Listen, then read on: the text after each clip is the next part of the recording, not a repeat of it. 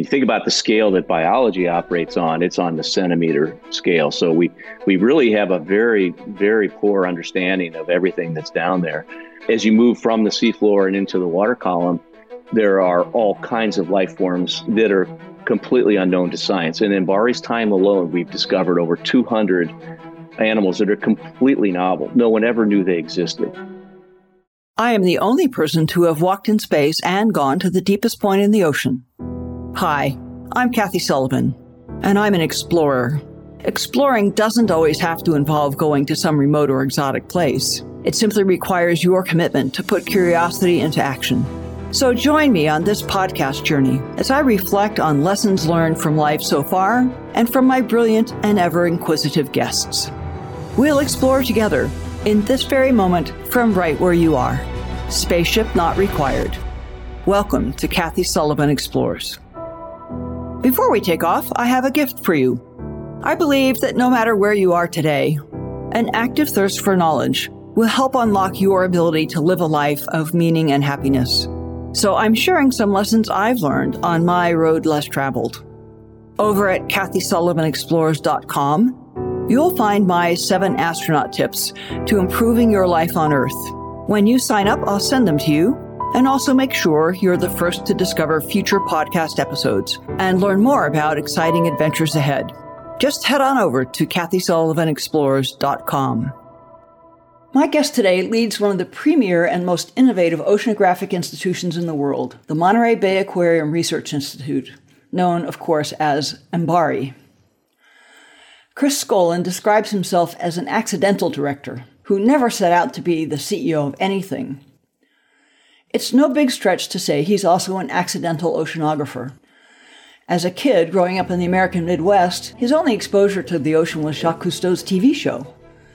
You'll hear how his dim view of the future, the boredom of lab work, and the advice of a mentor led him to connect his expertise in molecular biology to the challenge of better understanding our ocean, and how that led him to MBARI, which specializes in inventing new instruments and technologies for ocean exploration and discovery. So let's dive in.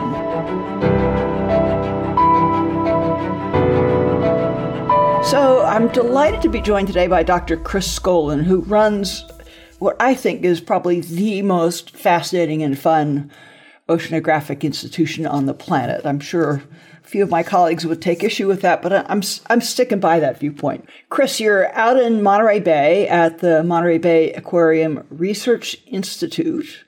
I'll bet a lot of people know about the Monterey Bay Aquarium. Probably most people don't know there's this whole other entity that's kind of a sister, brother, cousin. So that's part of what I want to explore as we get into our conversation. But something I've never had a chance to explore with you is, what was your pathway from childhood in the Midwest to leading position in the world of not just oceanography, but advanced technology to unlock the secrets of the ocean? How did this Midwestern farm boy get lost at sea? Well, Kathy, that's a great question. And by the way, thank you for the invitation. I really appreciate it. All of us actually at MBARI appreciate an opportunity. And I should say MBARI because I'll probably say that. That's the acronym for Monterey Bay Aquarium Research Institute. It's a mouthful. As long as you make it pronounceable, it works. Well, so how did I come to be where I am? Well, I should start by saying I'm an accidental director. I never intended to be a CEO of anything, frankly. But as a kid growing up in the Midwest, I was really fascinated with the outdoors. I was fascinated with the ocean.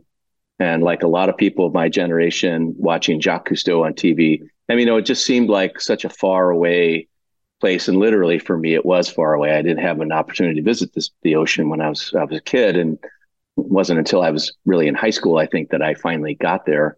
Where exactly did you grow up? In St. Louis, Missouri. City kid, farm kid? Tell me a bit of who was Chris Scholin as a very young child? We lived just on the edge of the main city itself. So on the south side of the city, a diverse community of people. Parents were kind of World War II vet generation types. My father served in the military. His father had served in World War I. So we had this long history of being there as immigrants from Europe. And And then really though, all of my family was for the most part focused on something that kept them essentially in place, be a business or medicine or legal, whatever it might have been. And I was always kind of fascinated by this idea of the ocean, and I kind of stood out among them as kind of this crazy kid who had this idea. And my people would ask me like, "How are you ever going to make a living, doing something with the ocean? Like, what is that? Like, what do you do?" And I was like, honestly, I don't really know. Yeah. Was understanding the ocean at that young age, I can imagine the ocean would be, and Jacques Cousteau, sort of the general allure of great adventures or the curiosity of what they were finding or just kind of a travel bug. What was your chemistry and all that? Well, I was really fascinated by this idea of exploration, discovery, finding something that no one knew about, treasure, of course, there was the famous treasures found off Florida. That's one thing, but just being in the water, under the water. I learned to scuba dive when I was 12 years old. In Missouri. Well, it's interesting. So, of course, we had fish tanks. I was fascinated by all things aquatic. And a friend of mine and I learned that we could blow up balloons using the fish aerator pump, put them in a T-shirt, and then go sit at the bottom of the pool holding a brick and breathe underwater. I don't think that qualifies as scuba diving. well, I'm getting there. So when this was a public pool, and when the lifeguards saw us sitting there, of course, they thought we were drowning, and they were very unhappy, and they said, "This is not allowed." So my mother had to come pick me up, and after they talked about it for a while, said, "Don't ever do that again." But I'll tell you what, we've learned there was actually a dive shop in town, believe it or not. St. Louis, Missouri had a dive shop. Wow. And we want you to get formally trained. And so that you're not going to do this crazy stuff anymore. You're going to use the real deal equipment. And I had to mow lawns, earn the money to buy the gear. And of course, there was a Christmas or birthday occasionally, and people would go together. I got a mask and whatever. Anyway, so after all of that, I did eventually get my scuba certification, and I just was fascinated by it. And so eventually, it's a long story, but it took me to the University of California at Santa Barbara, where I just started studying aquatic biology. So let me pause you there a little bit. So were you a studious kid, or tell me a bit more? I mean, you've got a PhD from MIT, I think, right? Not shabby. Not everyone can do that. So what were you like school-wise and sports-wise? And once you got your diving certificate at 12, did you actually get to use it at all, or did you have to just bide your time until you got to Santa Barbara? Well, okay. So, I wasn't great at sports. I liked being in the outdoors, hiking. I'm not a gifted athlete, and I just never fit there. Even though I tried, I just was just wasn't right for me.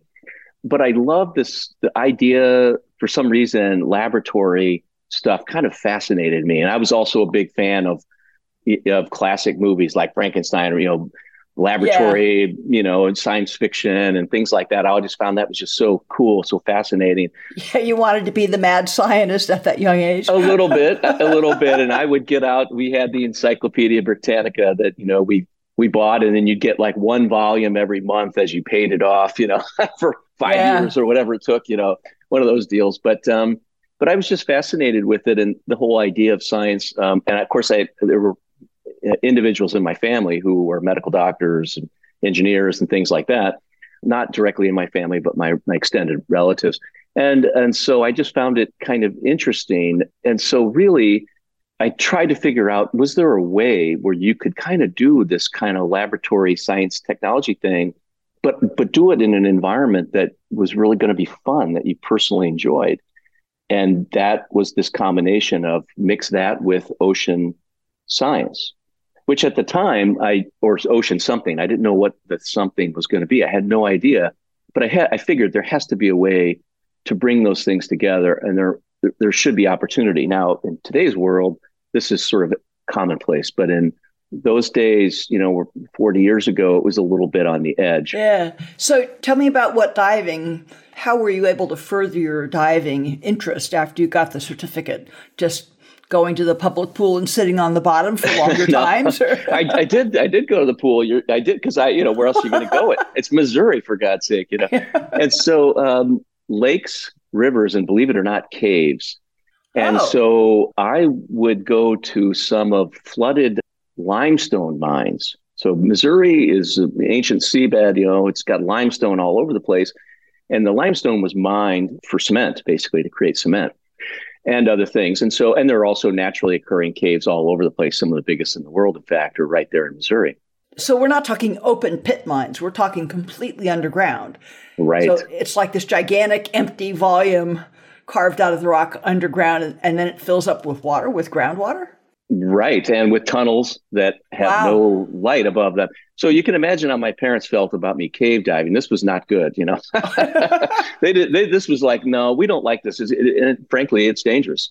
And so after that, again, they encouraged me. They were like, look, if you're going to go scuba diving, you got to get out of mines in Missouri. I mean, and rivers. Scary, dark places. You're gonna get hurt or worse. And so once again, they one morning I found this little brochure about the local dive shop was organizing a trip to Florida. Mm. And we were going to Silver Springs. It was actually cave diving, but Right. These were big springs. And there'd be some ocean stuff too. And that was my first ever glimpse of that, like, ocean coral, that kind of stuff. And it was cool. The Florida caves are often open to the sky, though, so it's not the same as totally lost underground. Right, in a tight space where with no light. Yeah, exactly. And it was just wonderful. It was fascinating, and but again, I kept thinking, like, how do you make a living at this? I mean, Jacques Cousteau did it. I'm not a TV personality. I'm obviously never going to be that. So what do you do? And outside of the hospitality industry or something. So yeah, so that's eventually why I decided, well, I better go get formal training in oceanography to sort of find a path forward. And so interestingly, I got to Santa Barbara. I never scuba dived once in California. No, hung it up. And It's a huge, big thing these days, as I'm sure you know well. The researching into which college, which university, and if you're lots of people that get schlepped around by their parents to 3, 5, 10, some godly number of schools. That's certainly not how picking your college worked in my era. You're a bit younger than me. So in all of the universities in the United States, how did you find out, learn about, and land on Santa Barbara? I mean, there's Washington, University of Washington. There's universities all along the coastline. Why not one other of them? Well, once again, serendipity. It's interesting. So I started college at a place called the University of Missouri at Columbia, sort of in the center of the state. It's where my parents had gone to school. It's where they actually met. So, of course, the apple does not fall far from the tree. Right. Following footsteps. Right. And I was there. And but yet I really had this bug in me. I was enrolled in a forestry and wildlife program. And so taking basic courses, the chemistry, math, whatever, and standard things. And I was sitting one night, a cold, wintry night in the library, and I went to the librarian to ask, do you have any, resources on colleges? I'm interested in marine science.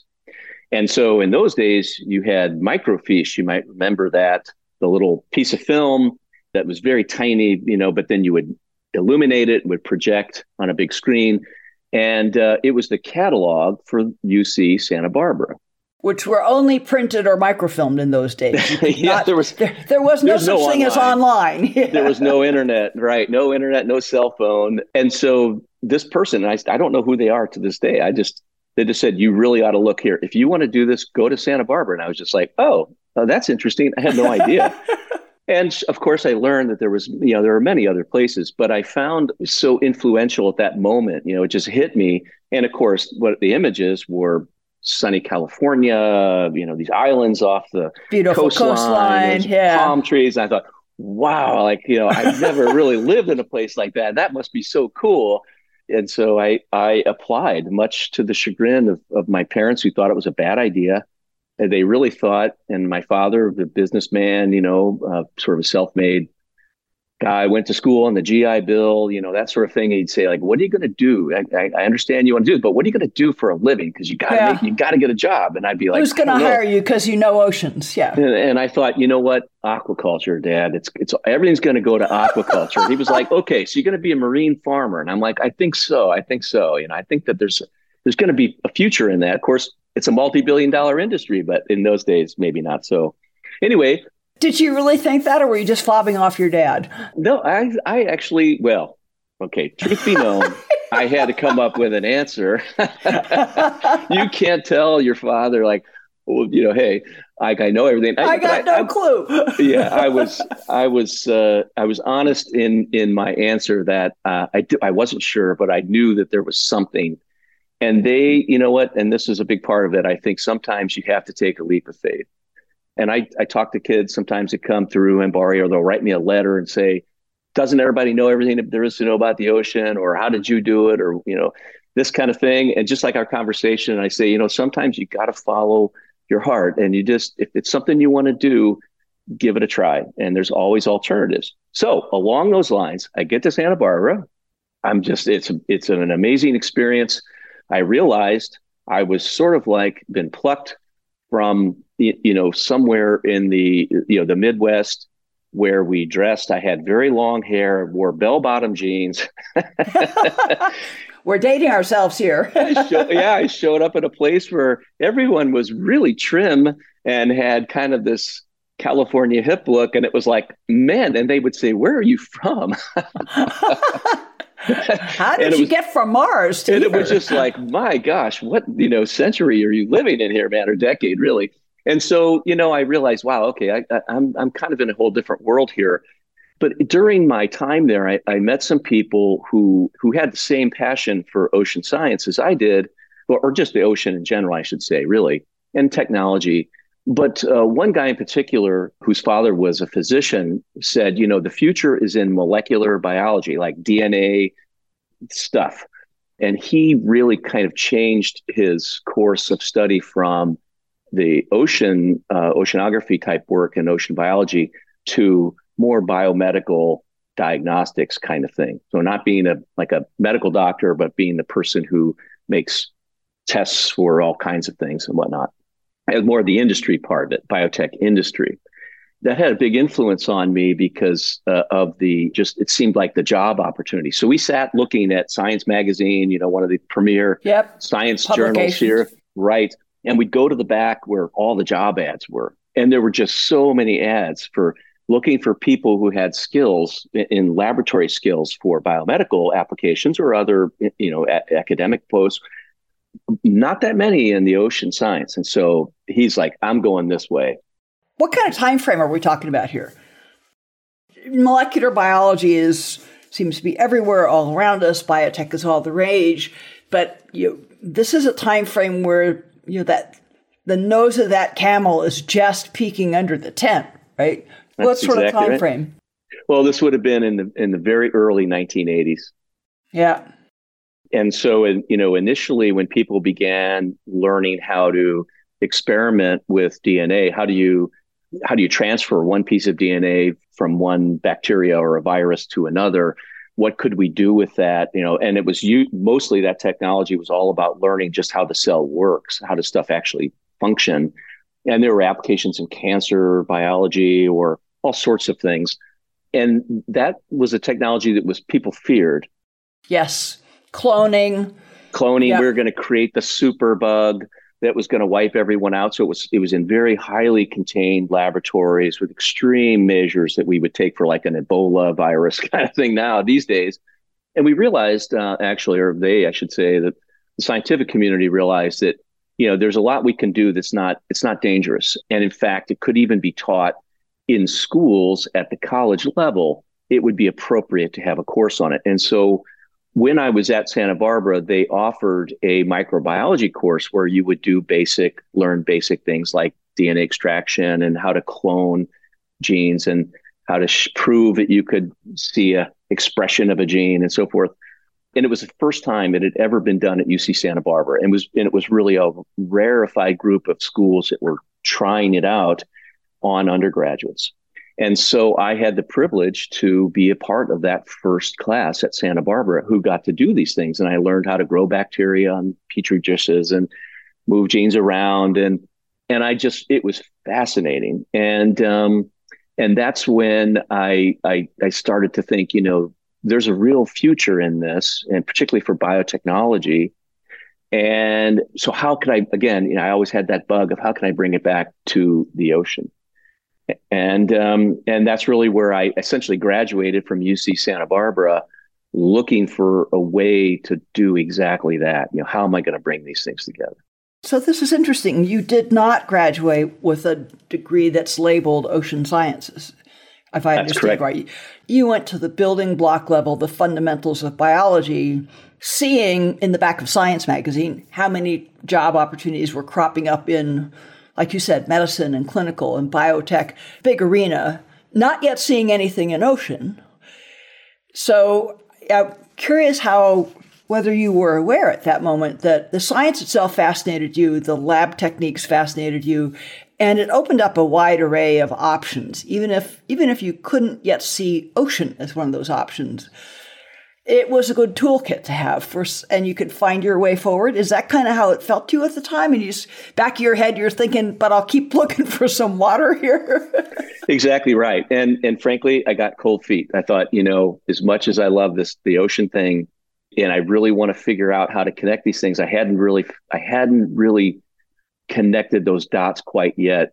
And so I really kind of gave in to some of the pressure I was feeling from my family and close friends and mentors who said, look, if you think you're interested in this, molecular biology thing, and you should really focus on that, go into biomedical diagnostics. You're going to have a great career. Take the safe bet. Yep. Yeah, just do it. And so I enrolled in a PhD program at Duke University. And I have to tell you, going from Santa Barbara, California to Durham, North Carolina was another whiplash. Was a real culture shock. I mean, Columbia, Missouri to Santa Barbara to Durham, North Carolina are, Earth to Venus to Mars. That's right. And it was, And interestingly, on the very first day when my class of students was convening to meet the faculty, I'd never been there even. I'd never even set foot on the campus. I just showed up. And now I've got to go and meet these people.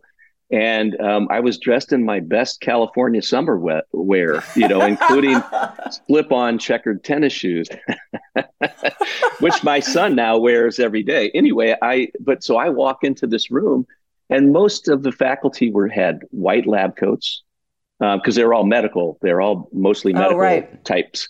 And most of my fellow students were in an MD, PhD program. So they're getting dual degrees in medicine and some kind of biomedical type research.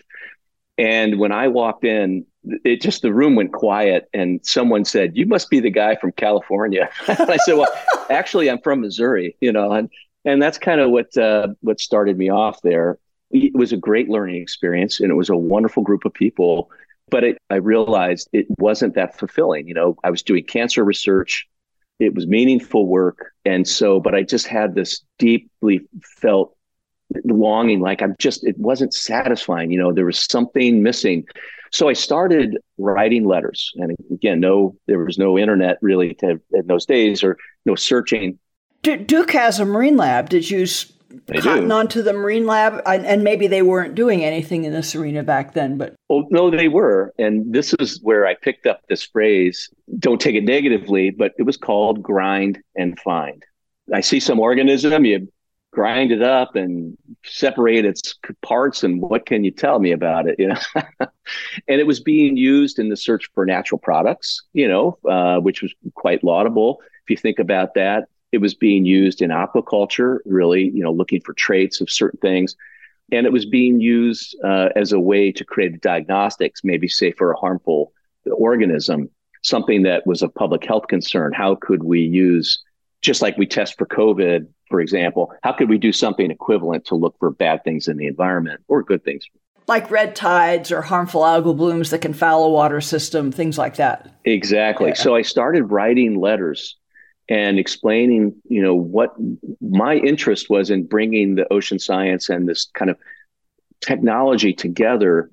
And I was looking for a way to leave Duke and go on to another university.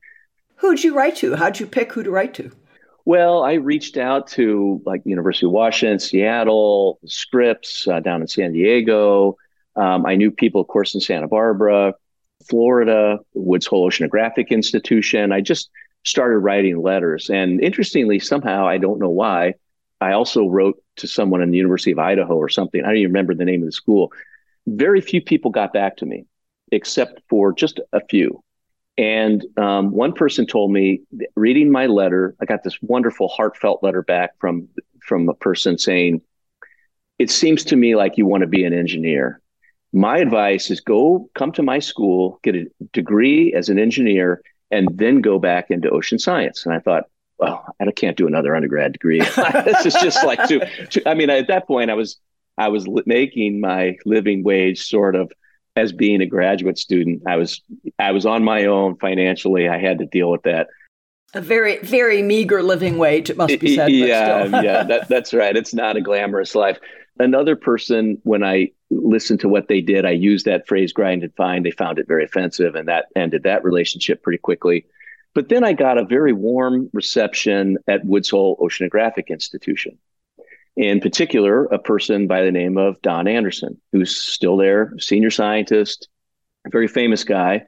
And Don studied harmful toxic algae. And his background, he had gotten a PhD actually at MIT. And he had discovered through his course of study that this particular harmful algae formed a kind of resting stage, kind of like a seed. Because where these things go, it's like they're there and then all of a sudden they disappear and then they come out of nowhere. Like, how does this work? And he got interested in that, and that took him to Woods Hole, as this WHOI, as they say, Woods Hole Oceanographic Institution. He went there and started a laboratory dedicated to looking at this particular kind of harmful algae. Well, it turns out that, which is true of other things in nature, you have lookalikes. And so if you just look at some of these are microscopic algae. You can barely see them with your naked eye, just a little thing. But if you put them under a microscope and you have two things could be right next to each other, one could be actually potentially toxic and harmful. The other one's completely benign and great for the environment. How do we tell them apart? And there was a lot of arguments. Classical taxonomy of these kinds of organisms is based on your morphology, looking at very minute details of, where's the little spike thingy here? I tell what you are by the shape you have, basically. Right. It's purely I'm just looking from the outside onto you.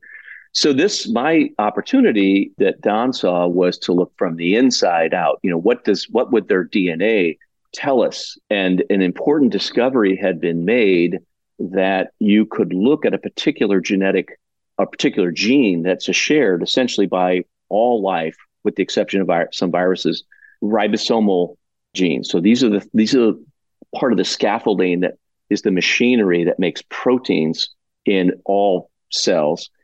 Again, viruses exception, we're weird. And so if you decode the sequence of this gene, it turned out there are parts that are very, very conserved. We share the same kind of... Everybody's got them, yep. Us and E. coli, we're obviously have the same roots. But then there's stuff that's completely unique. And now we might think of that even in the forensics world, DNA science to identify people. Okay, but in those days, could I just tell two bugs apart that looked alike?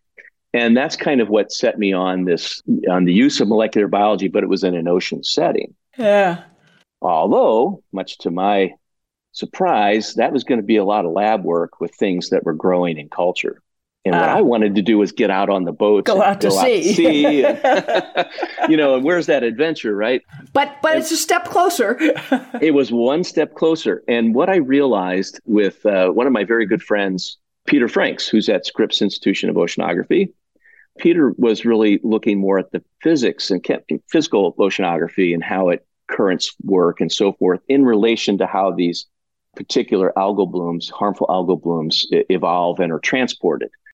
Because those guys are not swimmers. They're getting moved around by waves and tides and currents, right? They swim, but it's, that much. Yeah, right. But at any rate, because of my association with the lab and my friendship with Peter, they're always looking for people to go out and help at sea. I got to go with him.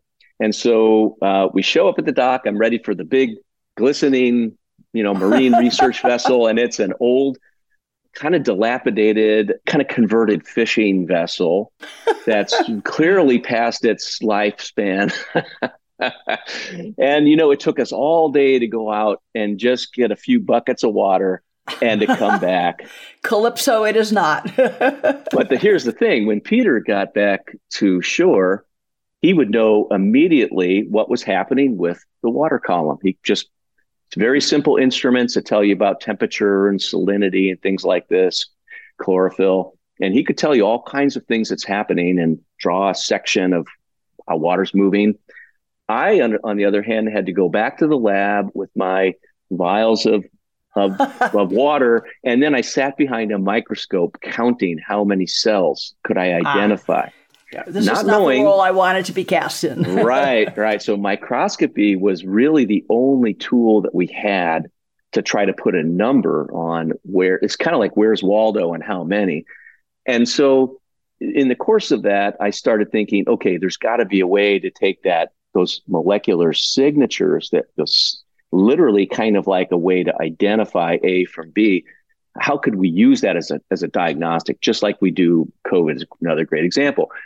So that's where I met some influential people in the microbiology world who had learned how to do this kind of trick where you could actually stain a cell, make it turn a color under a microscope by having a sequence of synthetic DNA that would bind to its complement inside the cell and make it shine. And so under a microscope, it would just be like a flash of light. So if you're George, you will light up green when I put this on you. And if you're Ralph, you won't, or you'll be a different color. So I can right away tell, or you'll be red. So I can right away tell Ralph from George and Susie. Just visually, I don't have to pull a piece of DNA out of each one of them. Exactly. And I can also do them in parallel. I can have one sample and see both colors. Yeah. We literally did exactly that. And so this was a big step forward. Suddenly now we have a way to speed up the detection and quantification of these things that cause real harm. And you could even probably do that at sea, which Chris Scholin was going to like a lot. You can. It is brutal. You want to sit behind a microscope on a rolling boat. I tell you, if you want to get sick, that's a great way to do it. I mean, it was like, and I'm not kidding.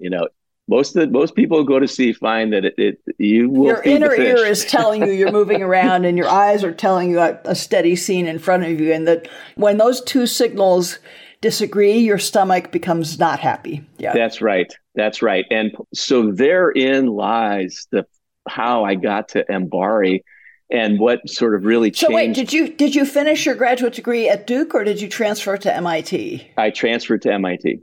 Okay. MIT, of course, is a powerful, fantastic land-based school in Boston, but it's got a joint venture, a handshake with Woods Hole, because Woods Hole's life started as a marine biology lab back in the 30s, and it's technically just a lab and a research institute. It doesn't have degree granting capabilities. So they made a deal. We can have students that'll come and work with us at Woods Hole and do this kind of work, access to our ships, and they're a super technology shop doing robotics and submersibles. But you guys will give them the diploma. Right. And while I was at Duke and in search of my next adventure, where I was going to put these things together, it was my brother-in-law, actually, who had been working, he's an engineer, was working in the oil and gas industry, decided he didn't want to do that anymore, was going to a place called MIT that had a joint education program with Woods Hole Oceanographic Institution, WHOI, so the MIT WHOI joint program. And they had a variety of programs in physical oceanography and in engineering and in biology, biological oceanography. And as I was sort of sitting there somewhat frustrated by my search, and they were on their way, they were literally moving from Texas going to Boston, he said, you should just go to the joint program. And I had remembered that this is one of the persons had reached out to me and was encouraging me.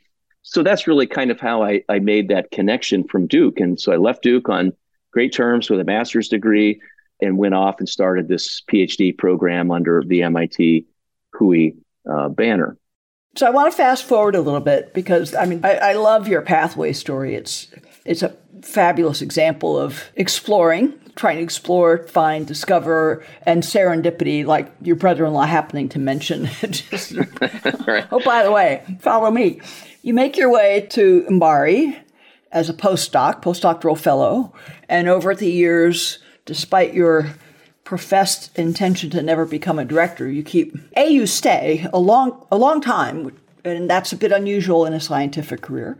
Now you've got this perch that lets you see so many dimensions of the engineering and the science of ocean science. So in a nutshell, for people who are listening who only know the acronym and know how we have decoded it, what sets MBARI apart from a Woods Hole or a Scripps or any one of the other top flight oceanographic institutions? Well, I think it was really the founder, David Packard, who saw an opportunity to create an institution that didn't exist in his mind anywhere else. And that was going to be an organization that would be grounded on sort of three pillars, if you will.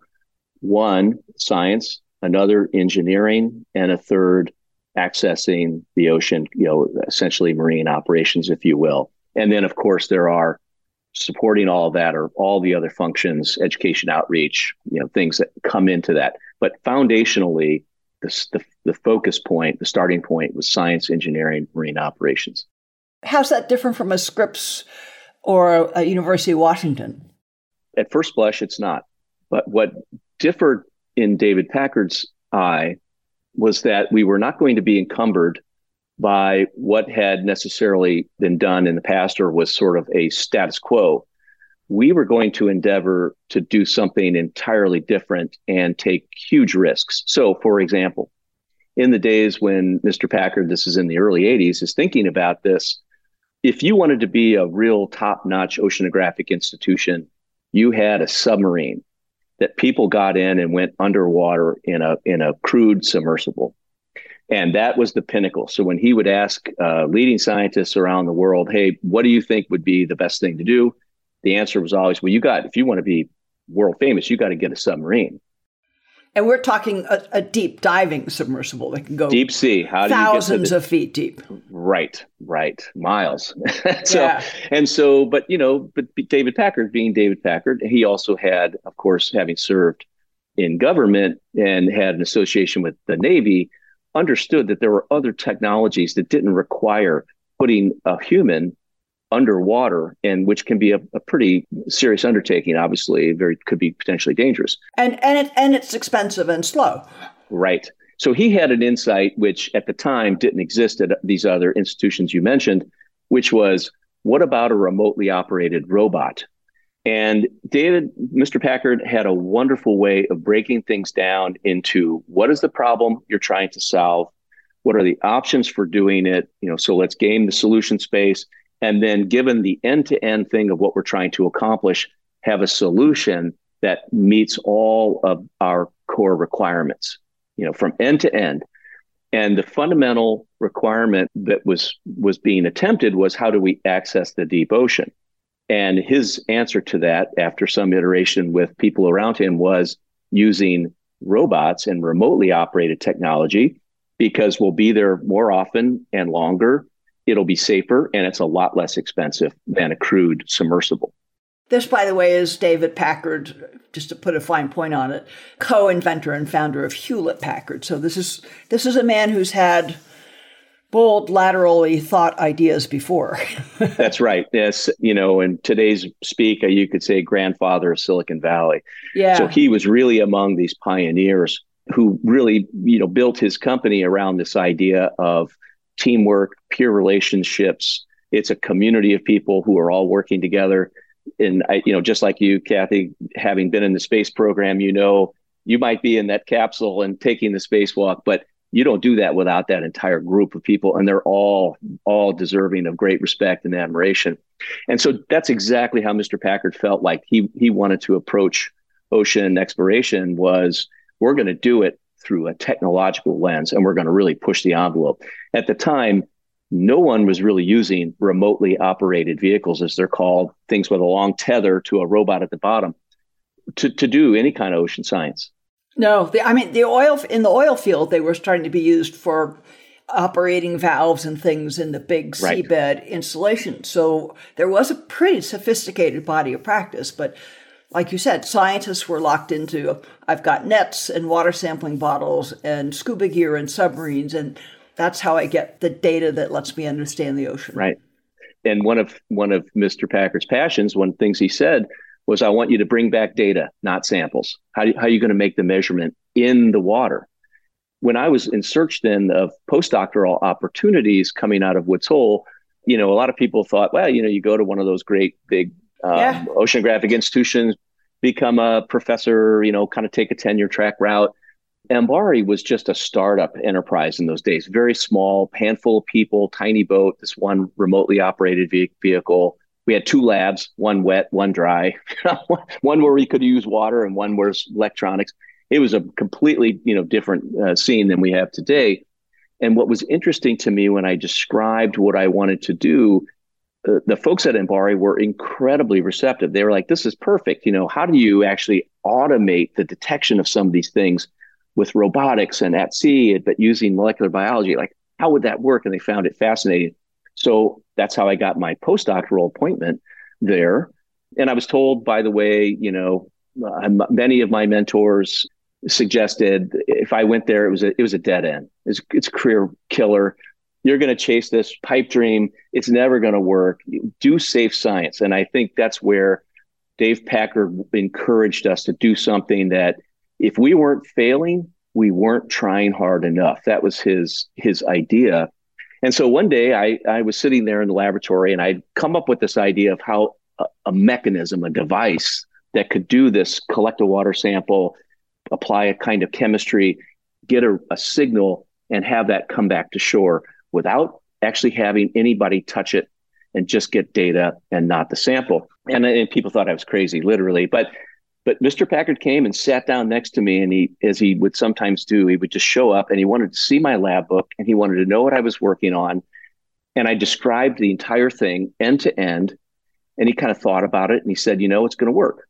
But what you have to do is figure out the hardest step in that whole chain from end to end. And if you don't solve the hardest thing, the rest of it doesn't matter. So just don't do anything. Just focus on that one thing that's going to make you fail. Yeah. It's a triage thing, right? First of all, the main thing is to keep the main thing the main thing. And the main thing is, if this doesn't work, none of it works. Yeah, well, what's the point? All that other stuff, who cares, So I realized that the whole thing hinged on this chemistry. And that chemistry turned out to be essentially what was happening in the biomedical diagnostics world. How do you go in a clinical setting? They take a sample, and hey, in 15 minutes, they tell you, what you're infected with or whatever, and then prescribe a medication. So there's no delay in lab testing and all this stuff. It's very rapid. Yeah, on the spot diagnostics. And so I discovered that, this could be applied and automated. And so I just started working at that. And, over the years, we built these machines, and, people thought I was crazy. Then we actually proved we could do it. And, it's an ongoing thing. We've been doing it for 30 years, and we're not there entirely, but it does work. And so along that way, I was working very, very closely with engineers. So I was told I essentially would only be there a couple of years. I needed to find a job and move on. But MBARI was expanding, and Mr. Packard really wanted to kind of double down on his ideas. He saw that it was bearing fruit. And so I was offered an opportunity to stay. It was really remarkable. And in considering how job searches are done, usually, in my case, it was essentially a question of would I be interested in staying? And if so, I got a handshake and a pledge that they would do everything in their power to make me successful. That was it. There was no. Well, you can't beat that. And, the other thing probably worth pointing out, it's been, background every time you say Mr. Packard. If you had gone to one of those other places, your life is a cycle of writing grants in which you explain to some government agency or somebody, this is the work I think would be worth doing, and here's how far I can see. It tends to not be very visionary, because they're looking for a proposal that lays out steps that are pretty certain to get you to that next milestone. David Packard was substantially at the early days, and still quite substantially, funding the vision himself. So he was able to make the kind of bets that you're talking about, bet on a person, bet on a vision that was further off in the arena, not even sure yet you could grab it. But with his sense of vision, the ability to recognize if you can grab this, it's going to have a huge, good impact. So let's go try to grab that puppy. That's right. But, as I used to say to people, it's a real privilege and it's an opportunity, but it's not a given that, you get to do whatever you want, for all Never. time. You have to, at some point you deliver. And sometimes delivering is a mistake that actually opens up a new avenue, an important discovery that we never intended. And that was a trick at Hewlett Packard Corporation when they would try to do something and it didn't work out. But sometimes those things that didn't work out became some of their biggest products. The why it didn't work out would sometimes lead to something you hadn't begun to know to aim at. Right. I have to say, I lost a lot of sleep in those days. It was really challenging. I worked very hard. The tide of popular opinion about whether it was even feasible was really against me. And I just had to sort of stand my ground and keep trying my best and proving it could work. And I think it was really through doing that. I was working very closely with the engineers, very closely with the marine operations people. And there was an opportunity when my predecessor, Marcia McNutt, needed someone to take on the chair role of the science division. And I was rather young for that role, but she thought it was interesting, I think, and maybe somewhat disruptive to appoint me in that position when I would be overseeing these very senior scientists who had very strong opinions about what MBARI should do or not do, whatever. You could be a very different kind of catalyst.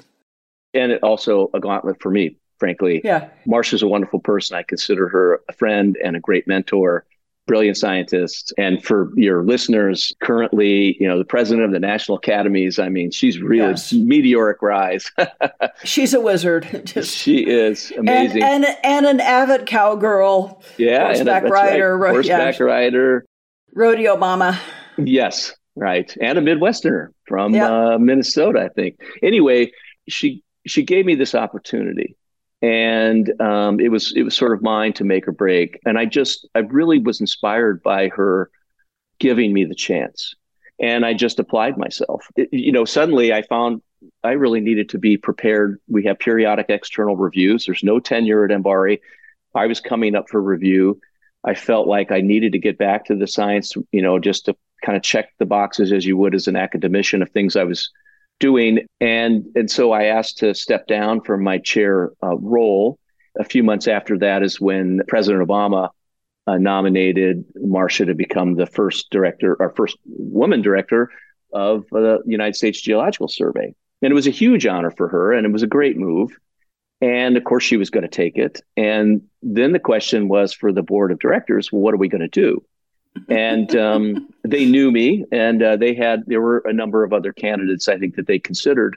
But a lot like Marcia, they, for some reason, I don't really know why, they took a chance and they just said, why, we'll give this guy a shot. And there's no contract. Yeah. If it doesn't work, we say goodbye. It's all good. Right. Yeah. So I took the job. I said, okay, I'll give it a shot. And once again, I felt like, this was I was pretty young for it in those days. I guess I was maybe 50. Yeah, maybe even a little younger. And it was a little young, but they gave me the shot. And then I just working with the board, one thing led to another. And now I've been in that role for 14 years, and it's been a blur, frankly. Yeah. So I want to shift gears a little bit in our final couple of minutes and come back to something that we touched on really right at the outset, that, we hear so much today about how the world is awash in data, and probably easy to think, well, then surely we must know an awful lot, everything we could possibly need to know about the ocean. On the other hand, you'll hear people say, I've been known to say this myself, yeah, but we know the seafloor of the ocean vastly less well than we know the surface of the moon or Mars. So there's this schism, as it were, between how much do we know about the ocean, why does it matter, what are the big gaps, why would it be important to fill them? And I'd like to hear you talk about that a little bit. And then I have one final question for you about a still pretty novel technique that I know you guys are very involved in at MBARI called eDNA, environmental DNA. Mm-hmm. So give me your take on what are the biggest gaps in understanding our ocean? Why do they matter? Then you can give us the little thumbnail tutorial on what is this eDNA stuff? Okay.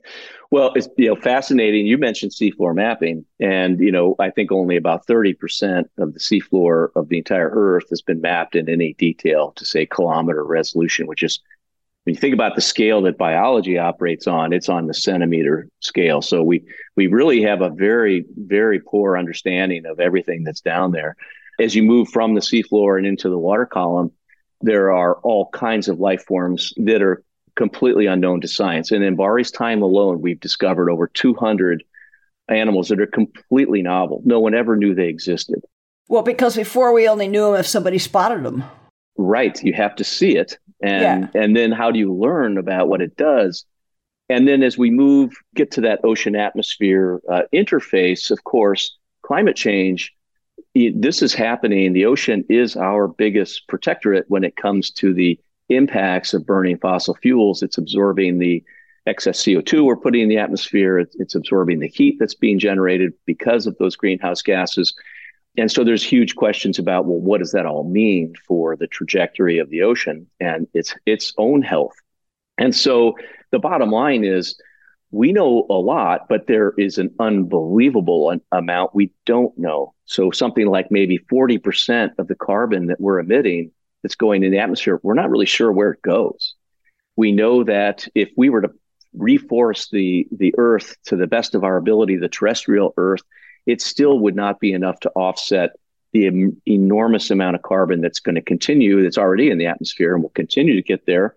So the ocean really is the frontier, and it is literally the heart blood of our existence. All life on Earth, no matter where you live, it's tied to the sea. And so that's really what I think is so incredible about this. Not only just learning about these weird things, what I call the weird and wonderful, just the strangest thing, like, oh my God. Yeah. But also because, the future of humanity really depends on our stewardship of the sea. It's our life support system. It is. And you might know John Delaney, a famous marine geologist, and he was famous once for saying, if we were all on a spaceship, and we thought our life support system was failing, we'd be on that, Yeah. and then he said, guess what, folks? We are. It's called Earth, and we better get on it. And I can promise you, I would not have buttoned up my spacesuit if I didn't understand every single aspect of how my life support system was built and worked. But merrily, we tick along on this planet with still huge gaps in what we understand and know about it. How does this thing really work? And is it still working well?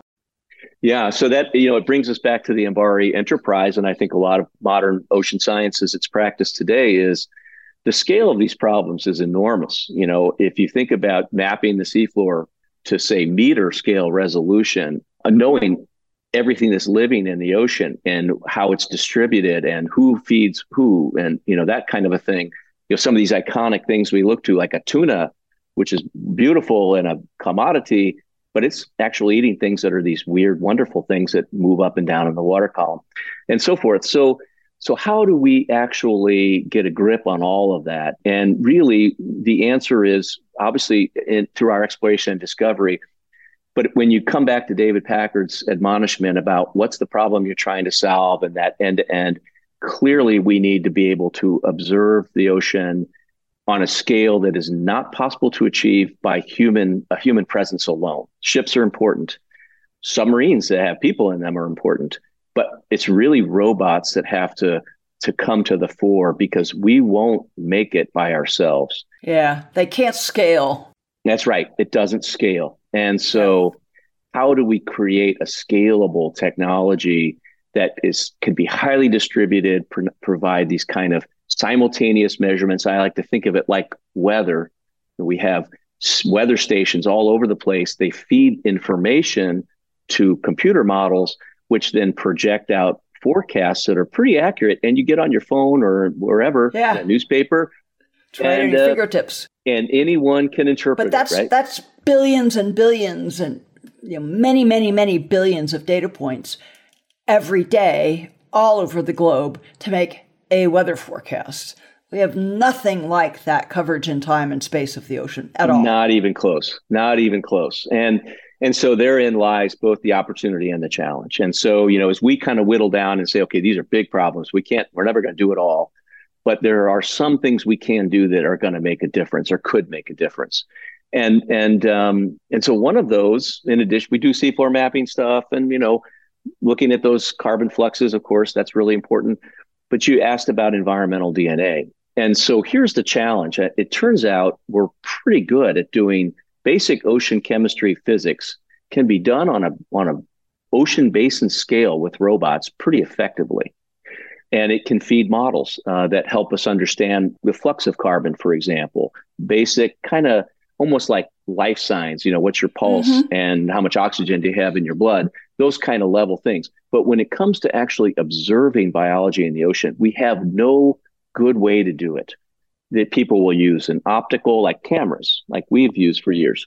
Maybe you can use an acoustic source to listen or to actively ping and get reflections and you see scattering. But that's like staring at one webcam somewhere on the planet and taking the chance that you see a deer or a rabbit or a human. Right. It's if they walk through, you say, oh, there is one. They live on this planet. But you don't know how many they are. You don't know where they roam.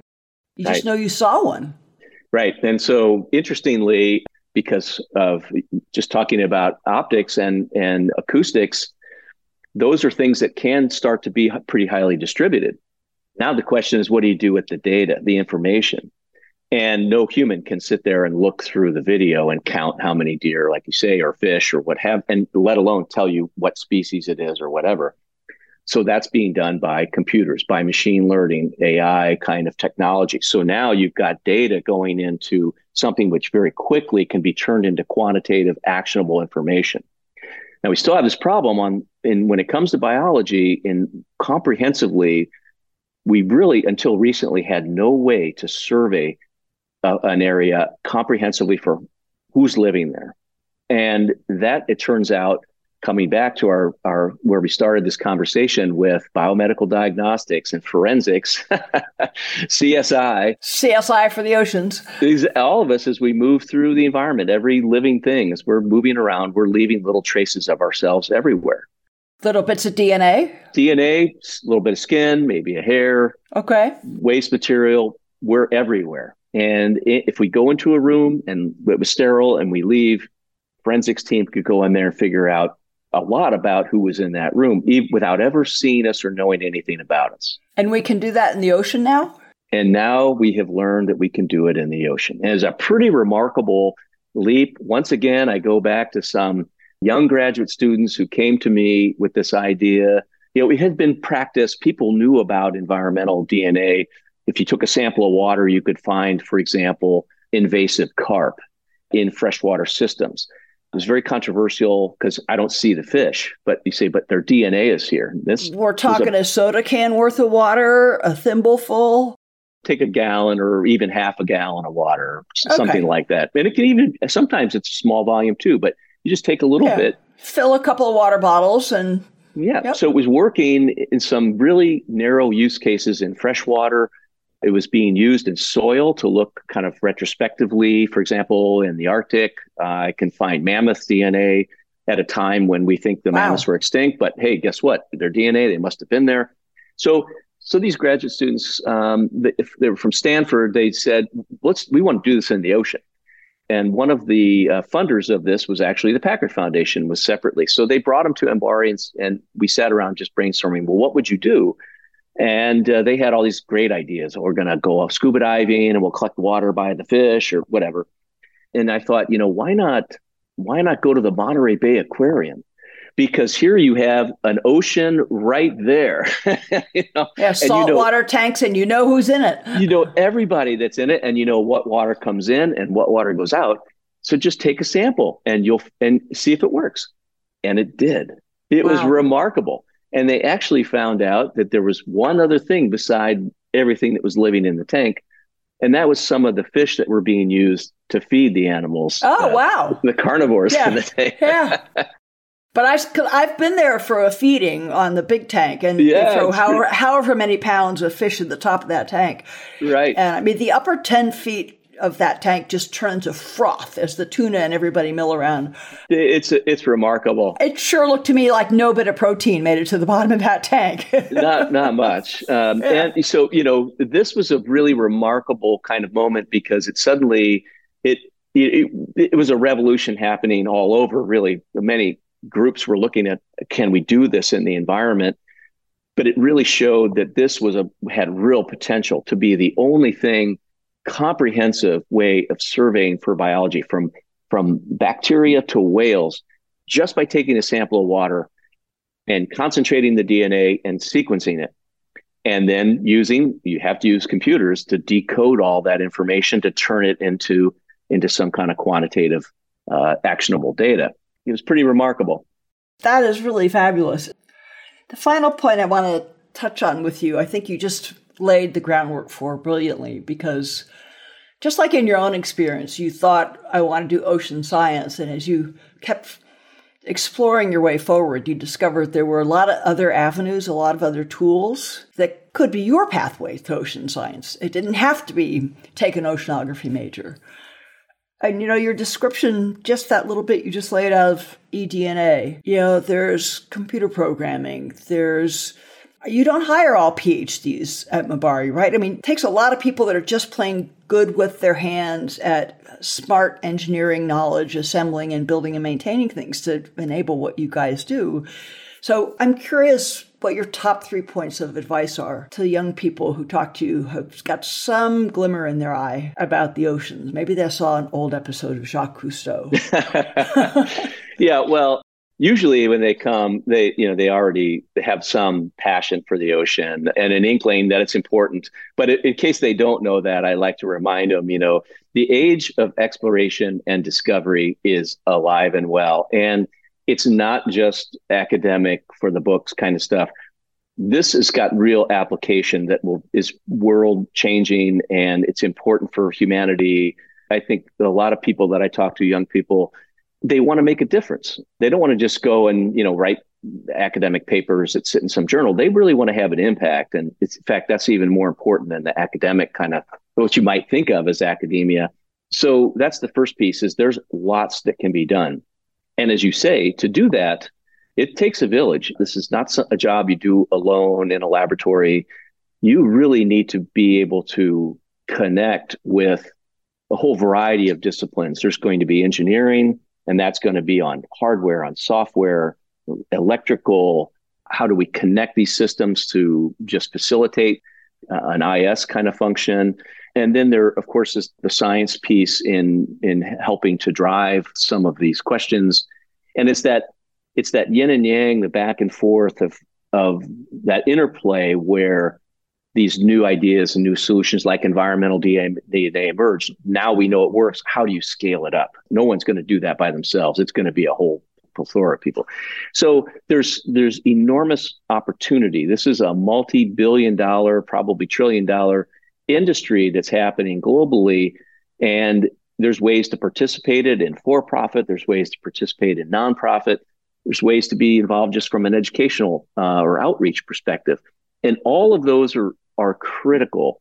And it doesn't mean you have to necessarily get on a boat and go to sea. So for some individuals who may have an accessibility, it's just not something that physically they're capable of getting on a boat and doing, they can still play an equally, if not more important role on the beach and working these things, developing these systems. So interestingly, I think more than ever now, the ocean science kind of enterprise, if we're sort of kind of talking science in general, is the most accessible it's ever been, because there are so many ways to connect to it. And I think we've also realized, just as David Packard taught us all those years ago, we're stronger when you bring in different perspectives, different voices, different life experiences. That's really what makes us think and come up, be more creative, is to coming together and not get siloed, not sort of stick with the status quo, but you need these disruptions to kind of bring in a new idea. And that's exactly what we're trying to practice. And you, thanks, Kathy, you've helped reinvigorate us, along those lines, and with your last visit to MBARI. So we're doing exactly that, So I guess the punchline is let in that wacky kid from California with the checkered sneakers. Well, from Missouri, right? Badly needed a haircut and a new wardrobe, right? Oh yeah. Well, Chris, it's always great talking to you, and you've done a great job, I think, of capturing the excitement and the sense of, real community culture at MBARI. The guys that are bending metal to make the device are hand in glove and side by side with the pointy-headed scientists and the computer nerds. And it's wonderful to feel and see that chemistry happening as vibrantly as it does at your place. So let me know when you next need another lab review or flyby visit. I'll happily hop on a plane and be out there in a heartbeat. Oh, you're always welcome. You're always welcome. And, you're not that far from where you got your start out here at UC Santa Cruz. So, hopefully it's old home week if you could come back. But, well, thank you so much, Kathy. And thanks for everything that you do and for being such an inspiration to so many people. I was among those who watched as you took your fateful spacewalks. I was a big fan. And it was just phenomenal. So thanks for being such a great mentor and such an inspiration to everyone. Well, you're very, very welcome. And hopefully with this conversation, we're both paying some of that inspiration forward to a next generation. And I hope so. There sure is. There's a whole world out there waiting. You just got to go get it. Thanks so much for joining me on today's mission. For more solo shows and deep dives with incredible guests, along with all the ways to get the podcast and much more, head over to KathySullivanExplores.com.